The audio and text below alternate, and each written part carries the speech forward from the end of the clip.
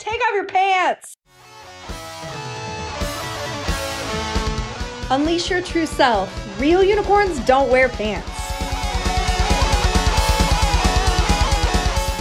Oh, hey, money-making unicorns. How the fuck are you today? I have another present for you, and it comes in the form of Eleanor. And Eleanor and I actually met when we were doing another podcasty kind of thing together, and we kind of started this little sidebar conversation that was like taking over the rest of the podcast, which I realized is kind of fucking rude. And so we were like, maybe we should take this conversation elsewhere. So that's what we're fucking doing today. So Eleanor, please tell us who the fuck you are and why the fuck we should listen to you. Oh my gosh, there's so many reasons why the fuck people should listen to me. But I think if you are an entrepreneur, so I'm a business coach. I have a company called Sappy Media.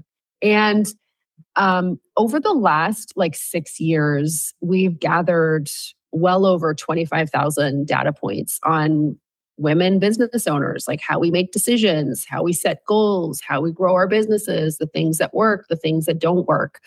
And everybody is a unicorn. Everybody is a magical unicorn, 100%. And even unicorns have habits, and they have milestones, and they have these things that they do that often make them successful. And they have these, pitfalls that can often come up at certain parts of their journey. So for me, being able to kind of gather that data, analyze it, and start to be able to talk to entrepreneurs and people who care about women entrepreneurs about, hey, here's how women entrepreneurs often develop. Here's the milestones we go through. And at each stage of this journey, there's often some key decisions that you probably need to prepare for and you probably need to make. It just helps to kind of demystify the whole process of growing a business, the whole process of reaching your goals. So I would say that's a big reason of why the fuck people should listen to me. There are others, but that we'll uncover those in due course. I mean, this is the concept, right? Is that everyone is special and no one is special. Totally. Oh my gosh. Yeah. I mean, I think it's so interesting. Yeah, go ahead. I think that we get into this idea in our head that it's our problems are so fucking unique that nobody could possibly help us. And that's just not true. When you are an expert and you take a look at somebody's unique situation, generally you find that it's not that unique. And you can either be super bothered by that, or you can take comfort in the fact that somebody has already solved your problem. Your problem is totally solvable. Somebody already has the solution. It's just a matter of you being willing to execute that solution to get you where you want to fucking go. Exactly. And I think that's the big thing, right? Stop being navel gazing, get over yourself. And often when we're struggling with our problems, and I know we're supposed to create really safe spaces where we can just and that's what we do. But I heard this expression once, which is story fondling. So imagine you have this cute little kitten and you're just patting the kitten and patting the kitten. That's how people act sometimes with their problems. They're oh my God, my problem is so cute. And they just don't want to move beyond it. And that's the scary thing sometimes about, when you start to work with folks who've seen a lot of different types of businesses. And it's not I don't think folks like you or I, we have a ton of respect for people and for the process. But it's also when you've seen, you can have the perspective to quickly help people think bigger, see that this problem that they're experiencing is normal. There's some real clear paths for how people have dealt with this in the past that you can try. And you know what? Go find new fucking problems.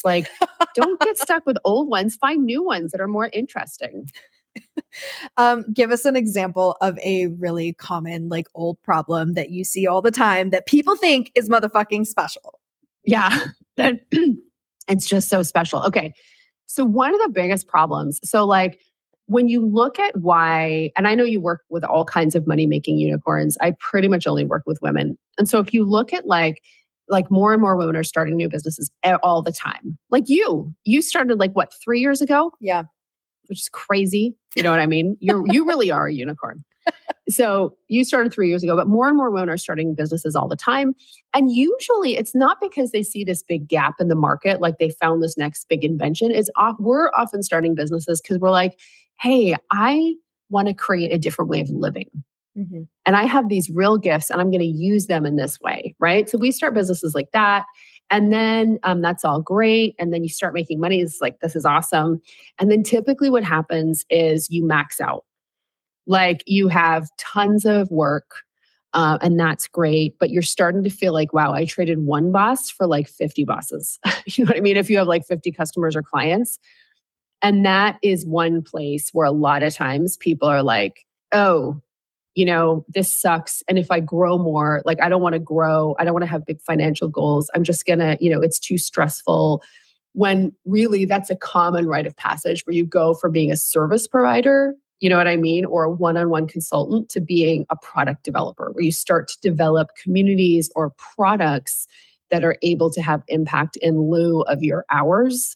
So that's like a very common way. It's just a milestone of development that a lot of service providers go through that they think is really unique to them, but is actually a classic milestone of entrepreneurial development. Yeah, shifting out of the trading time for money. I mean, it's entrepreneurial like 101, right? And 100%. It's something that I have the same thing with my clients where it's like they have this big long story. They have a cute little kitten that they want to pet, right? And tell me this big thing about like how difficult it is for them for whatever reason. But the fact of the matter is that, when I work with thousands of clients and I've heard that story thousands of times, right? Yes, it's like, it's the same story. And so it doesn't mean that you're not special. It means that your problem is not special. And when you can stop having like that thing where it's like, my problem is special, you stop putting your problems on pedestals and you just start creating solutions to them because you realize that they are a dime a dozen and everyone has the same fucking problems. And there's already like literally a solution in a box set up for you. Totally. And can we also not talk about the fact that problems are not bad? Right. Like having problems is not bad. And if you look at them as bad, good, have fun going broke as an entrepreneur. If you look at problems as bad, like have fun, enjoy yourself going broke because you just keep meeting new problems and they keep, the nature of the problem changes. I can remember like before I did this, I was a business journalist. And so it was super fun. Like I got to interview just so many entrepreneurs about how they were growing their business. I got to be super naturally nosy, asking them all about what was challenging, what wasn't. And I can remember talking to this guy and he had like a real estate company. You know what he did? He developed trailer parks. Yeah, that was his thing. That was his niche. He developed trailer parks and his business was booming. Yeah. And so he basically kind of, he 5x'd his business in a couple of years. And this was like going from multiple millions to multiple millions. And I'm like, walk us through that experience. How have you changed? Is it fun? Do you feel proud of yourself? And he looks at me and he's like, you just trade one set of problems for a different set of problems. That's it. It's just you move the decimal over and you trade one set of problems. So I really took that to heart because I realized personally all the places in my life where I would get into a new level. You know what I mean? I would take a step up and I would experience right away problems. That's just what happens. Like you go from NCAA basketball to the NBA and all of a sudden you have a new set of problems. You have to get your shots off faster. Everything is happening at like 3 times the speed. So your problem is that you're too slow. You know what I mean? If you see that as a big problem, good luck getting better. If you see this problem as just, hey, this is part of life, And so that's where I find like so many entrepreneurs, I'm like, listen, resilience, friend, problems are real. Do you have problems? Yeah. I mean, we all have fucking problems. I have fucking problems. They're just, you know what I mean? They're just like, these are the problems that I wish I had 10 years ago. Now I have them.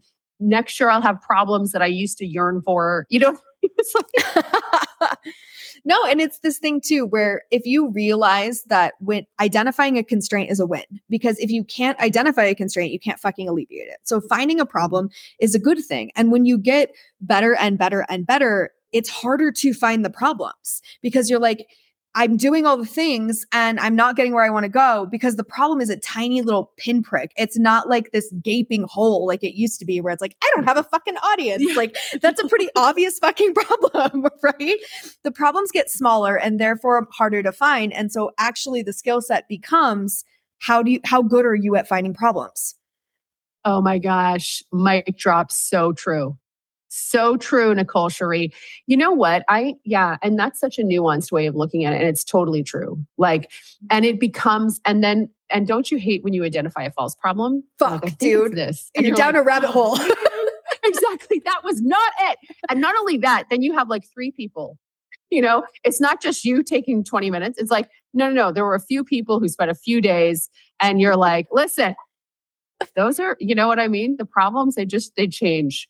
Yeah. They change. And it's a different game. But once you stop pretending like you're going to get to some income level and there's not going to be a problem. Like, I think that's how people feel in the beginning, right? It's like, well, once I'm making X amount of dollars, insert your fucking poison here, right? Like once I'm making this amount of money, I'm not going to have any problems anymore. And my life is going to be so easy. And it's like, that's not really what's going to happen. And you're also creating an externalization where you're putting your future self on an impossible pedestal of saying, my future self doesn't have problems. All of our future selves have problems. It doesn't change. And so it's understanding that you're actually a lot closer than you actually think you are as soon as you accept that problems are part of the fucking game. 100%. And I mean, the thing is, I can remember doing that. And I remember I had like, when I get to this revenue level, it was just a big milestone that I had for myself. And I was really pumped. And then I got there and I celebrated for like, 20 minutes that's a long time. I'm surprised you did it for that long time, right? It was, listen, I'm focused. Okay. Next level celebration, 20 minutes. And the funny thing is that I got depressed. I went through because so much had been focused around reaching this place. And then I got there and I was like, this is it? Yeah, this is it. Like, oh, okay. And I really had to, and it was such a fascinating time, like looking back at that whole experience. And it really taught me how, even though intellectually I knew that I wouldn't stop having problems, I was still invested in this belief that once I got to this place, things were going to be perfect. And so, that's, and that also reinforced the fact that it's the game that's fun. Yeah. Like the game of growing things, of making something out of nothing, of creating a vision and then putting in the work to make it real. That's a huge part of the prize. I mean, the other stuff is fun too, but that is such a huge part of it. It's understanding that the prom night, you get to prom, you guys, and it's just a fucking shitty high school dance in a shitty high school gym. Right? That's all exactly. It is. What you actually love about prom is getting ready for prom. Yes. And like, there's so much pressure on that night for everything to be perfect. And then you realize that it's just in your high school gym. That's how it was hitting $1 million, right? Like, I didn't even notice. Like, I didn't know that we hit $1 million because I wasn't paying attention. I was trying not to die. Right. But like that's it. Right. It's like, you have this idea in your head that it's going to be the perfect prom night, the perfect wedding night, the perfect 7-figure moment. And you're going to pop champagne bottles and get your golden balloons out like the big hat manifesting girls. I was really upset that I didn't get like a knock on my door with like a publisher like clearinghouse giant check and like confetti and a pony. Like that's what I thought was going to happen. That's what should have happened. I'm so sorry you missed that moment. And you know what? The hat wearing the brown felt hat influencer girls, they totally had that moment. They made it for each other. Next time, I'll bring you the donkey. I swear. Okay. When I hit 10 million, I want the fucking pony on my door. Fucking donkey. Okay. Everybody, you guys heard it. I'll find a way. What I love about watching your Instagram is like, you're so matter of fact, right? Like there's so many people on fucking Instagram that are like just flowing around like flitting little fairies. And I'm like, you bitches, this is not how you're actually acting while you're making money. I know this, right? No, but like, exactly. Like this is not how you actually look. You do not do coaching calls in your fucking lingerie. Fuck off. Right? No, you don't. You don't. You do it. You do them in your athleisure because you have so much going on in order to get your stuff done. Right? I'm like, this is how it happens. I think, and I feel like, I remember for a long time being like, growing up, there was Barbie. And now Barbie, like there's been a resurgence of Barbie. Everyone loves Barbie again. But for a long time, Barbie did not represent feminist power. It represented, here's a standard that you're just not going to reach. And so it was about perfection. And I remember being like, oh my God, Instagram is basically is entrepreneur Barbie. Yeah. So entrepreneur Barbie, she doesn't break a sweat. It's really easy. It's full of, this is my favorite, it's filled with ease. and filled with, you know what I mean? And those things can be true. Like you can definitely choose a harder, more complicated path. And there's definitely ways to make it more simple and more ease filled. But I don't know anybody who's actually making money and not just pretending that they are. And that sounds meaner and cattier than it's meant to.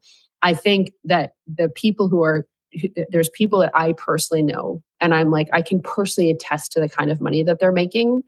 And yes, they take care of themselves. They, do all of those things, but they're putting in the effort. They just are. And they face challenges and they have to deal with things. And I feel like it's so important for us to be honest about what the path is really like. And that's what I love about your Instagram, is that it talks about like what's really happening instead of like this filtered out version of it. Because the fact of the matter is that things do get to ease and flow after you build the fucking system, right? Like after you build the pipe for leads to flow through, they flow, but you had to have built the fucking pipe, and building a pipe meant digging a ditch, and it meant long, hot days in the sun and, putting concrete in and getting your hands fucking dirty, because that's how you build out the pipeline. And so I think that people only want to talk about the ease and flow that happened after the fact. And then when you go and try it yourself, you're like, this isn't easy at all. Maybe I'm doing it wrong. And so you make yourself wrong for there being a challenge in building a fucking 7-figure business. Bitch, of course it's challenging. Like, if you think that making it to $1 million was just like something that like I did, while I was lounging around my lingerie playing with golden balloons, that's not what was happening. Right. And so I hate that that's how it's painted, because it makes people feel wrong and bad about themselves when they try and they realize that's not how you do it. Totally. And then it can make them feel like it's not worth it. I should have this by now. I should know this by now. And it can cause you to prematurely abandon your goal. And I mean, that's typically one of the reasons that businesses don't make it, or that people don't reach their goals, because they just abandon them too early, and that's because of expectation. Yeah. Yes. Yeah. False, inflated expectation. And creating this idea too in your head of like, am I cut out for this? Like I hear people say that like a lot, right? It's like, well, maybe I'm just not cut out for this. And it's like, no, like there is no like cut out. There is no cardboard cut out. There is no entrepreneur Barbie. Like you cut yourself out for this. Like that's how entrepreneurs are made, is that we're scraping off the resistance of who we used to be and the patterns of the 9-to-5 to create something bigger and better and better. But like, you're not just like built for it. Like you build yourself into it. And people don't understand that. It's like, if I don't just push this button and make $1 million, I wasn't cut out for it. It's like, that's not really how this fucking works. Like when you look at your clients, when you look at your like successful clients, the ones that are, I see your things where it's like people are making 7 figures, they're doing the thing. Like what do you see in like the pattern? Like what do they have in common with each other, the people that get there? So one is speed of implementation. So they will take a little bit, they'll be discerning about deciding, am I going to do this or am I going to do this? Like they make a plan, but then it is speed to implementation. So they fucking act, like they decide they're going to do something. And by the next time you check in with them or the next time they show up, it's done. Mm-hmm. That is like when I see that, I know. You know what I mean? I'm like, oh, for sure. And so I think speed of implementation is really huge in terms of, my clients who are successful. The other one is that, and this is interesting, they are not quick they delegate the right things first. So one of the things that I have found is that sometimes a lot of my entrepreneur clients who generate the most revenue the fastest, they understand that for a long time, they'll probably be the best salesperson their company has. So they delegate a lot of other stuff, but they stay close to the sales conversion process. So an example, one of my clients, she was doing like one-on-one coaching, and she was so good at what she did, but she was like, I'm getting seriously burned out. But when you make big dollars doing one-on-one coaching, it's kind of like in the 1990s when there were the supermodels and Naomi Campbell was like, I don't get out of bed for less than $10,000 a day. And like, I remember that was like this huge thing, right? Yeah. But for a lot of leadership coaches, they're like, I don't get out of bed if for this ring dingy amount of money. No, to this $500 course. Oh, never. So it's hard to create an offer but she created this offer. It was like a $15,000, incubator type of thing. She did no funnels. She didn't really her big audiences weren't her thing. She did 2 outreach calls every day. She did 2 outreach calls every day, and she literally generated $500K in revenue just from that offer. You know what I mean? So it's like, it's really about being willing. So taking action quickly, and then being willing to stay engaged in the selling process, to do some of that grunt work. You could say you should have outsourced that. I'm not sure about that. There was a lot of other stuff that she was able to outsource in her business to create the kind of space where then for 20 minutes a day, she just did a couple of outreaches and was really able to generate a lot of revenue for that offer. So I guess the big habit there is implement quickly, be humble, not modest. Be willing to do some of the gritty, unglamorous work that really drives results. I have a friend who pulls in probably a couple million personally from her business every month. And she's like, you know what? Every day there's I have an hour of activities that are so fucking boring. They're mind numbing, honestly, but they work. And so my whole challenge as a person is I've tried to outsource them. It's not that convenient. My whole thing as a person is, am I going to be disciplined to do things that I don't really want to do? How many practices did Serena Williams not want to go to? I mean, all of them, because it's tennis. Right, exactly. Why would you ever? Sounds awful. You know what I mean? A tennis player does not stop practicing their serve. You don't advance beyond a killer serve. There's no advancing beyond that. And sometimes as entrepreneurs, we're like, oh, I shouldn't do that. Oh, I'm like, you've been listening to too many leadership coaches on LinkedIn. And those people don't even have clients. They don't have clients. They don't have teams. Okay, they're the reason. Anyway, I'll just stop right there. I mean, for me, this is something that I've found challenging as being someone who grew so quickly, right? In growing so quickly, I have a lot of coaches. I mean, I've worked with a lot of different coaches because I grow so quickly. I outgrow coaches quickly. And so when I'm working with them, one of the things that I find is that they always want me to get out of my business. They always say that to me. And they're like, look, you have to do less, and it's very especially the female coaches are very much in do less, be more. And I get this. I respect this. And I do believe that there's a time and a place for being and all of those things. But my business is only 3 years old. And I understand that it looks like my business is 10 years old because I have systems, I have a team, I have millions of dollars, I have thousands of clients. I understand what my business looks like, but understand that I've only personally, been doing this for 3 years. When I trained bartenders, I told them they were babies until they'd been doing this for 5 years. Okay. So and that was bartending. It was making cocktails. And I told them, I treated them like absolute children until they were 5 years behind the bar. And I look at myself and I'm like, I am a child in this industry. And so I need to play with my blocks. I need to have my hands on my toys to really understand how this works. I need to put the shit in my mouth, right? I need to do that. And so many coaches try and get me out of the business and they're like, get out. And I'm like, I'm not ready to get out. Because I don't feel like I fully understand it. And I don't outsource shit that I don't understand myself, because that's how you should 100. Outsource. Exactly. And that's called being a sitting duck. Yeah. You know what I mean? Yeah. From my perspective, and you learn that through doing it. You're like, well, damn, I'm not going to do that again, because then you don't know how to evaluate performance. Mm-hmm. You don't know, are they full of shit or do they actually know what they're doing?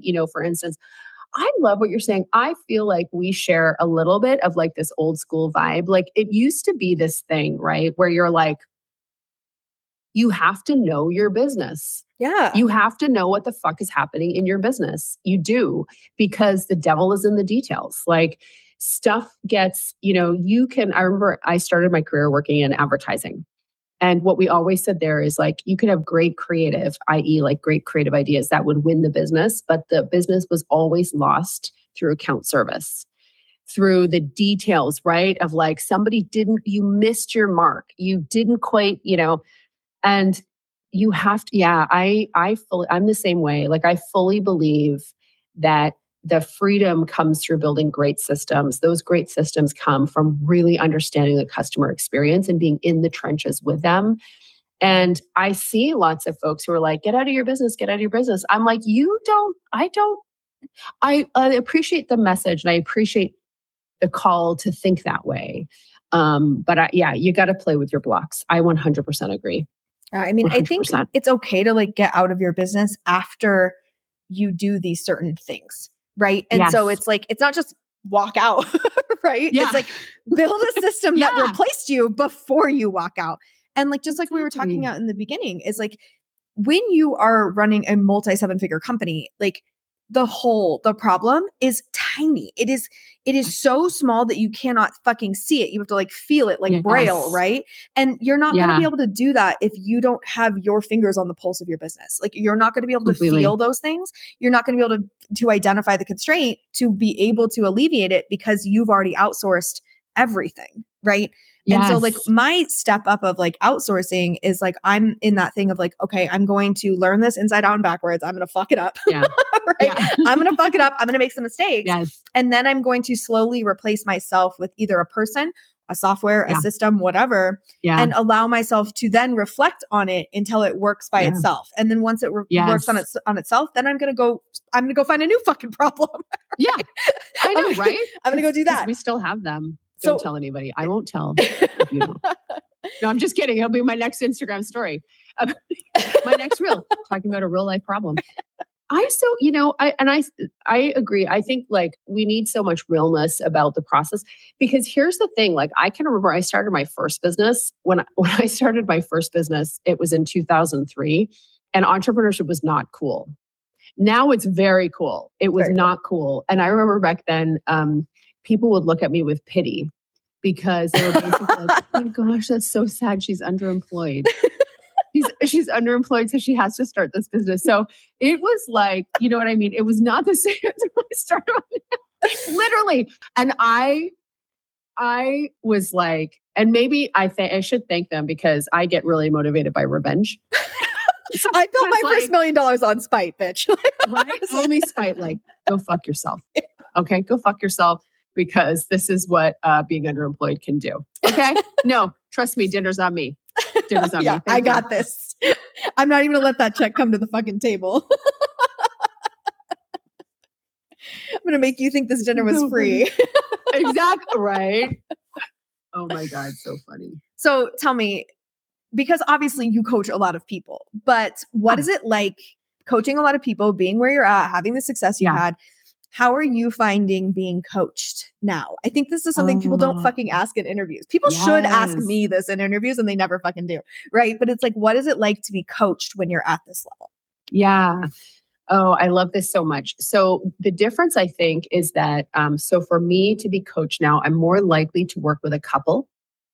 Okay. You know what I mean? Yeah. To work with a couple of different, because I don't expect anymore that one person's going to have the be all end all. I remember earlier, and often because I could just afford to work with one.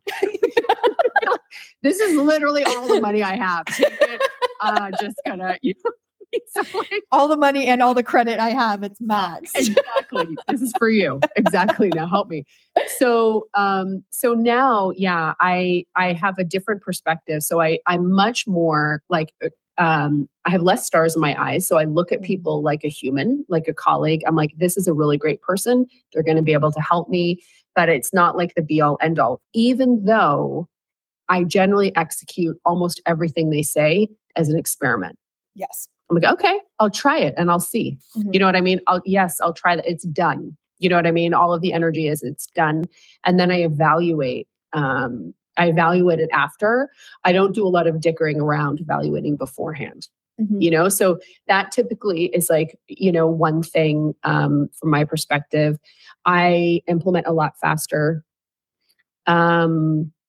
And for me, I'm always looking, like I said, I usually work with like a couple people. So typically I want somebody who's like a high level visionary thinker, to really kind of help sort of, help me see 3 steps ahead. But then I also like to work with somebody who's very hands-on and tactical, or their programming is, so that it can be easily handed over to a team. Those are some of the things that I think about. How about you? I mean, So curious. I definitely had like the romance thing in my head of like this one person that was going to be the end all be all for me. Yes. They're going to change my life.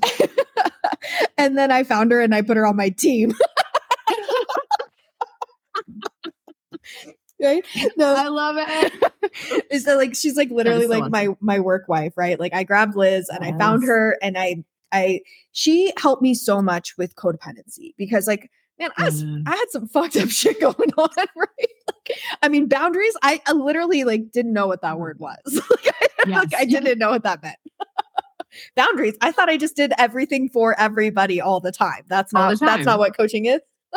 Yes. Yeah. So I found her and I put her on my team, right? Yes. And so now she's that core integral piece. And so it's like finding a coach that worked really well for me and then giving her to my clients so that she can coach them on the things that I'm obviously not qualified to coach on. I love that so much. And you can focus on growing the business. Yeah. And so then I can stay in the business implementation. And so then like when I get coaches now, like I went through this like romance period of trying to find the one. And then now it's like, I understand that doesn't exist. And so I buy in shorter snippets. And so I find that for me, I outgrow coaches really quickly and I get bored very quickly because I'm like you, I implement. And so it's like, I take everything that they have like out of their soul immediately and implement it in 90 days. And then I'm bored. Like, I mean, I totally coach. Like I absorb coaches like I used to date. And I find that works for me. It really does. Yeah. Well, I agreed. And I think there's something about like, I'd be so interested if you've ever had a predictive index, like a PI done. And so I don't know what that is. What is a predictive index? Oh my God. Predictive index. So it's basically like, how do you work? How do you get stuff done? So it's a little bit like a Colby, but it's like, so for instance, I bet you have super high sense of urgency and drive. You know what I mean? Which is like what I would share. And so like, if I learn something, it's being implemented before I'm even finished learning about it. Yeah. Like it's that, you know what I mean? It's happening immediately. You can't bear to know better and not do better immediately. It's like painful. It's like this gaping wound that you need to. Sometimes people don't understand that. By the way, they don't understand like those people are annoying. I know they're very annoying and it's exhausting because you have to slow down your whole natural way of being in order to like hold space for them. You're just like, I just can't do this. I just can't. And that's why I think, you do have to hire, but I bet you're like super, super high on that as well. I mean, I can hear it. It's obvious in what you're saying. I can't. You would have so much fun with that. Yeah. I can't stand it. If you know something is wrong and you're not fixing it, like, bitch, how are you sleeping at night? Right? Exactly. I have to fix it. I know immediately, like it will. Exactly. It's got to be done. It's got to be done. Yeah. Agreed. Okay. So how are you, like, what's your coachability like though? This is something that like, for me, I've gotten so much more coachable because I am incorrigible in a lot of ways. I'm a fucking bitch. I'm laughing so hard. Oh yeah. So were you less coachable before? Absolutely. Oh my God. I could not listen. So much about you. I could not fucking listen. That is so funny. And it makes like just kind of, that makes sense. I'm picking that up. I love that so much. So I think I had the opposite problem. Oh, I think I had the opposite problem. Yeah. So I've been a good student. Like I don't know if you were a Gold Star student. Like I'm Gold Star. I was, student. But I was a bitch. Like I was like, I had like straight A's, but like I remember walking into my fucking my government teacher, right? And she was pretty cool, right? And I walked in and I was like, look, what I would love to do, I'm in high school. I'm like, what I would love to do is I would love to just take this test because this is my morning class and I would like to go snowboarding in the morning. So is there a possible way that I could take the test ahead of time? And then you would know that I'm qualified to just take some days off when it snows. And she let me. Yeah. Well, that's an amazing teacher. And that is so bold. Oh my gosh. I wish I'd had that boldness. So I was like, so I was extremely coachable. And when I'm in that, like highly, highly coachable from day one, I think that sometimes being super highly coachable is also a code for not believing in yourself at Oh, a deep, that's deep interesting. level. Right. Yeah. And so I would say that's been the biggest difference, because the problem is that if it starts to take you away from what you truly want. And so that's why I think, like, as a coach, you want to make sure, that you surround yourself with the people as you have, or like the processes so that the active development brings you closer to who you are versus further away. So I would say that, like, earlier on, I could sometimes be a little too coachable, in that I would adopt what they were teaching me, but sometimes some of my own natural style, flair, charisma, like how I would express myself, wasn't as strong. So that happens less. Like that doesn't.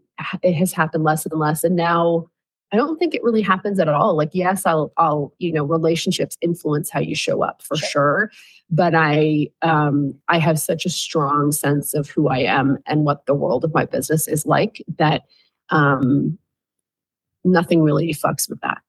Mm-hmm. That unfuckableness. I mean, I had that the other way, right? Where, like, I had to learn to soften to be able to even entertain the idea that somebody else could be right. So it's like I had to, like, I'm just thinking about your parents right now.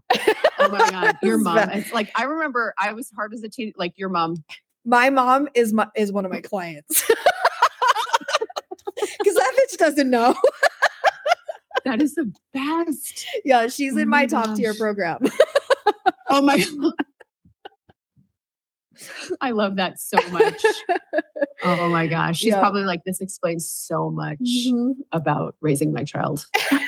Now I understand. Yeah. Do you have kids? I do. I have a 17-year-old son and a 13-year-old son. Oh, we are very close. I have an 18-year-old son and a 13-year-old daughter. Oh my gosh. I love this age. Like, me too. It's funny. Yeah. It's like maybe one of my favorite ages. There's so much independence. They're so funny. Yeah. They're so funny. They're so fun and funny. Like, I love to hang out with them.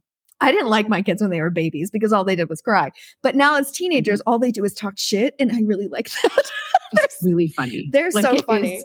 Really funny. Yeah. We were in the drive-through. We were in the drive-through at In-N-Out Burger, and this is like probably 2 years ago. So Penny's like 11 and just getting her edge to her, and like so she asked Nathan. She's like, Nathan, what do you want to be when you grow up? And he says, well, I don't know. He's like a very lax kid, right? He's like, I don't know, maybe like a stand-up comedian or something. And she is like, Mom will never be proud of you.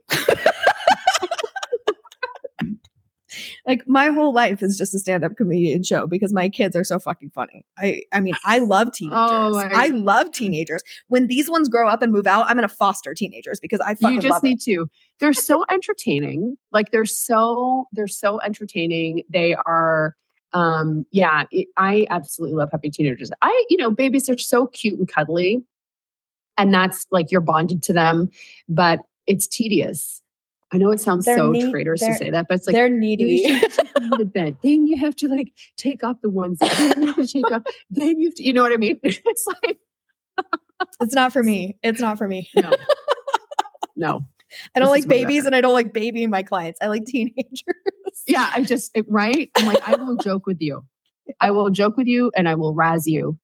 And I will happily do that. And also like teach, but no babying. How is being an entrepreneur and like being successful, how does this shape your parenting style? Like, when did this happen, like in the parenting thing? Because my kids kind of got like half poor me and like half me now, right? Yes. It's so interesting. Like, I would say that the way that it's impacted my parenting style is a huge part, of entrepreneurship has been about your willingness to learn, your willingness to take on challenges. You're constantly going to school in public. So before I really had success as an entrepreneur, I was much more of a perfectionist. And I really thought that there was a I thought that there were sort of clear pathways to success. So I think for me, it's been much more about the primary way that it's impacted my parenting has been about being more open to my kids making mistakes. Everybody says they're like, I'm going to let you make mistakes. And then you come down on them so hard when they do, like you judge that. I see parents doing this all the time. And so I think it's made me much more non-judgmental as a parent and much more like, what's the learning in this? It's helped me more create a system of accountability. So like, I really don't baby my kids, it's just constantly stepping back. You want more freedom? No problem. Take on more responsibility too, because those two things go hand in hand together, And I think it's also been about really educating them about sales. Like, right? That's the skill set that we all should have learned in high school. We all should have learned. So like, when we got a sauna, and we don't just get a sauna, like we will buy a container load of saunas from China. Because you're going to sell the rest of them on the back end? Because we're going to sell the rest of them on the back end. That's right. We just can't not do stuff like that. Like we just can't. We're like, why would we put this? Yeah. And so like we got these really awesome cards, these beautiful handmade cards for Vietnam because I needed like beautiful cards for my clients. And so then we got like masses of them. And so my younger son like sells them door to door and he's making like $15 a card. Okay. And the cards cost us like $2 each. But it's him going door to door to sell. And he's like, here's how I do it, Mom. Like, here's my binder. And I always show them this card first and then this one second. It's like, but to teaching them sales, teaching them like how to, my older son, he was mowing lawns and two of the guys they had this lawn mowing business. And two of them were like, they wanted to give this older lady a break on the pricing. And he's like, but why? You know what I mean? Like she has the money, like she had, we live in a nice, like there's no reason to not, you know what I mean? And I could hear it and it was like such pride. Proud parenting moments right here. It's like, no, exactly. Take that old woman for all she's worth. Full price. Exactly. Full price. Oh my gosh. That's how I feel. Like probably making sure that they know about sales. What about money mindset? This is something that I think is so cool to like watch entrepreneurs raise kids. I've actually had quite a few women in my programs who thought they couldn't get pregnant while they're in my program, which is like a whole weird thing. But when I have so I have them in the program while they're pregnant. Yes. And so they're like listening to all the mindset stuff and they're doing all this shifting while the baby's in the womb. Like I have a lot of like feelings because I feel very jealous of that, of like, I wish that I had like good mindset when I was pregnant. And so like watching them like grow, like I'm getting to watch baby unicorns like grow up. And so it's very interesting to think about like entrepreneurial influence into childhood money mindset. Yes. Yeah. I mean, I think so a big thing is like ease and comfort with money. Yeah. Like money is just something you go out and make. Like it's not, you know what I mean? It's just, you go get it. It's not something where there's like this, like when I was growing up and before I really became an entrepreneur, really I started to understand how do you sell and how do you create good offers and all of that. I thought that money was something that was like controlled by other people. So there was this pot and there was a gatekeeper and then they give you the money, And so it's very much like that versus what I see with my kids is they have different attitudes around how you spend money. They have different, like that. But it's like this thing where it's something that you just, hey, if you need money, you just go make it. It's not hard. You know what I mean? It's just, you go get it. Like, that's just how money works. You just go get it. Not like it's this difficult thing. I think that's like one big thing that I see in them. Yeah. I like my kids to believe that like, all it takes is the intention, right? It's like, if you want money, just go get it. Like it's not far away. It's not on this pedestal. It's not hard to make money. It's like, yeah, you got to do shit to make money, but like anybody can do it. Right. And like kind of making that ease, like, I don't mean like ease, like what we were talking about at the beginning. I mean, it's like, it's just natural. Yeah. Like if you want to get food, you go to the grocery store. If you want to get money, like you make an offer, and it's just that simple. My daughter does coaching calls sometimes. For my clients, so much. She'll put together like an offer and she'll be like, I'm going to coach your clients for like $25 for 15 minutes. And I'm like, okay. And she like puts it into the Facebook group. Oh my God, that is so amazing. And people eat that shit up because my daughter is fucking ruthless. Yeah. You want some cold hard truth? She's got that shit for you. Yeah. It's back to the teens. They're not going to lie. Listen, high school is hostile. And you know what else is hostile? The market. So she's probably the best. Markets are hostile. You know what I mean? When it's like humans are amazing, but the market, people will not give you money if they don't want it. They will tell you, you know what I mean? Oh my God, you did it. It's so awesome. Oh my gosh. But the markets are like, it's very much, it's not like that. Yeah. Yeah. I mean, my daughter is like the Regina George. She's terrifying. She's like running the entire school. Like the teachers just do what she says because it's just easier. Come on. She's so you know what? Maybe you'll be in her highest ticket program one day. For real. For real. I wonder if she can make an offer now because I need a better coach. I know. Maybe I'll join it too. I'll be like, "Whoa, yeah, hook me up. $25 all day."